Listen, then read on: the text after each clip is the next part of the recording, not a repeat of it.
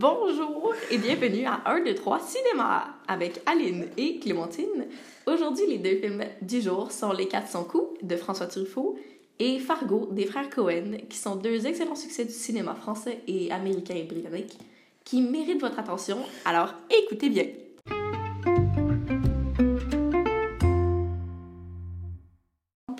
Pour le premier segment, je vais vous faire un résumé du film Les 400 coups. Donc, c'est l'histoire de Antoine, qui est un petit garçon très farceur.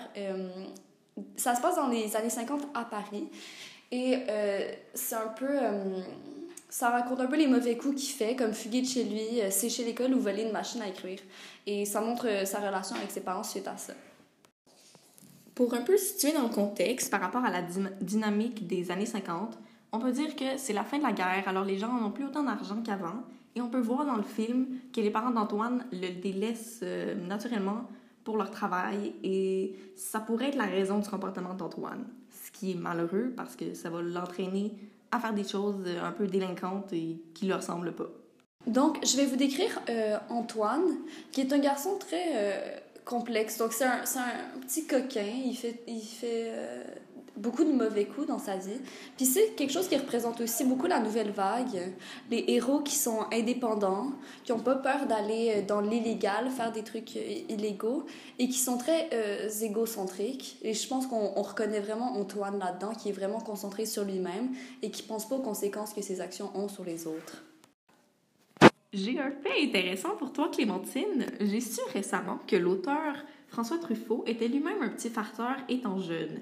Il aimait le risque et les fugues des journées d'école buissonnières juste pour se rendre au cinéma. Il s'est clairement inspiré de lui pour le personnage d'Antoine et ça paraît. C'est d'ailleurs grâce à sa délinquance, si je peux dire, que son amour pour le cinéma est né. Nous avons justement réussi à obtenir une petite entrevue avec M. Truffaut qui a gentiment accepté de nous parler de son enfance.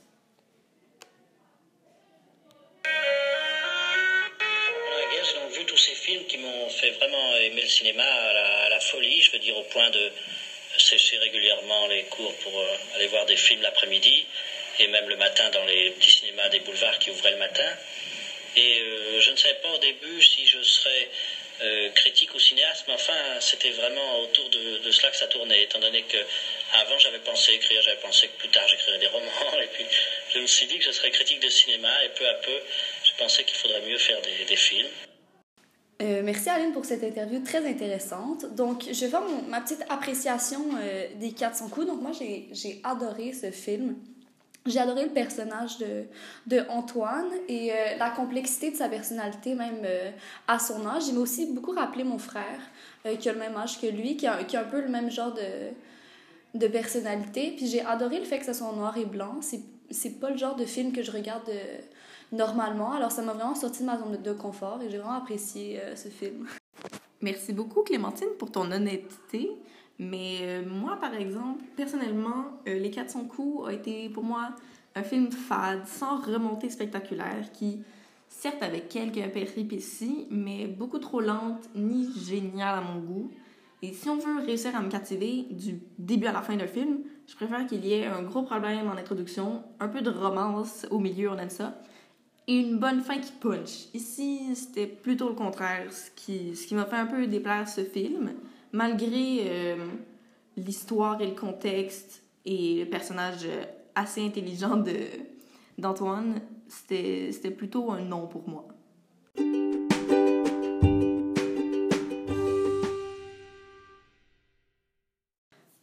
Donc, pour le deuxième segment de notre émission aujourd'hui, je vais faire un petit résumé du film Fargo des frères Coen.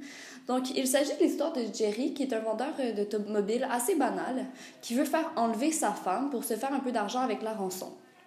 Donc, il s'allie à des bandits qui sont un peu stupides. Donc, cette histoire tourne très mal, très rapidement. Premièrement, pour comprendre Fargo, il faudrait comprendre les auteurs Joel et Ethan Coen. Ils sont surtout connus pour leurs séquences macabres et parfois loufoques insérées dans leurs films qui ajoutent énormément de substance à leur thème. Toujours un peu similaires et plutôt sombres, comme la manipulation, la vengeance, la violence et surtout l'argent. De plus, ils adorent ajouter une pincée d'humour pour la farce, les crétins magnifiques et les dialogues de sourds des deux criminels. En parlant de criminels, je vais vous parler des deux personnages un peu drôles dans le film Fargo. Donc, c'est Gear et Carl. Et le film est parsemé de dialogues très courts. Tous les gens sont simples d'esprit. C'est des gens de peu de mots. Ils sont un peu stupides. J'ai l'impression qu'ils connaissent que leur petit monde. Fait que ça fait vraiment... Ça fait une ambiance vraiment différente dans le film par rapport à ce qu'on voit d'habitude à l'écran. Enchaînons avec mon appréciation. N'ayant jamais vu un film des frères Coen, je ne peux pas dire si Fargo est très représentatif de leur style. Par contre, je peux affirmer que pour un film policier, j'ai beaucoup aimé.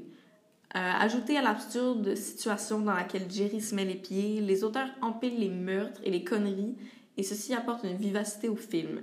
Plus le fait qu'ils nous avertissent qu'il s'agissait d'un fait vécu faisait en sorte que l'histoire était encore plus intéressante à écouter. Mais non, finalement, c'est même pas une vraie histoire. Alors, c'est juste drôle de la façon qu'ils nous ont amené le sujet. Et je trouvais ça bien intéressant qu'ils fassent de cette manière. Donc, pour ma part, j'ai bien aimé le film Fargo. C'est pas du tout le genre de film que je regarde en général. Ce genre-là de film, mais aussi les films policiers, c'est pas quelque chose qui est courant dans les films que je regarde. Et j'ai vraiment aimé, ça m'a fait découvrir un autre genre de film que je connaissais pas du tout. Fait que c'est une expérience. Je pense pas que je regarderais nécessairement d'autres films comme celui-là, mais j'étais contente de l'avoir vu puis de pouvoir rajouter ça à ma liste de films que j'ai vus dans ma vie.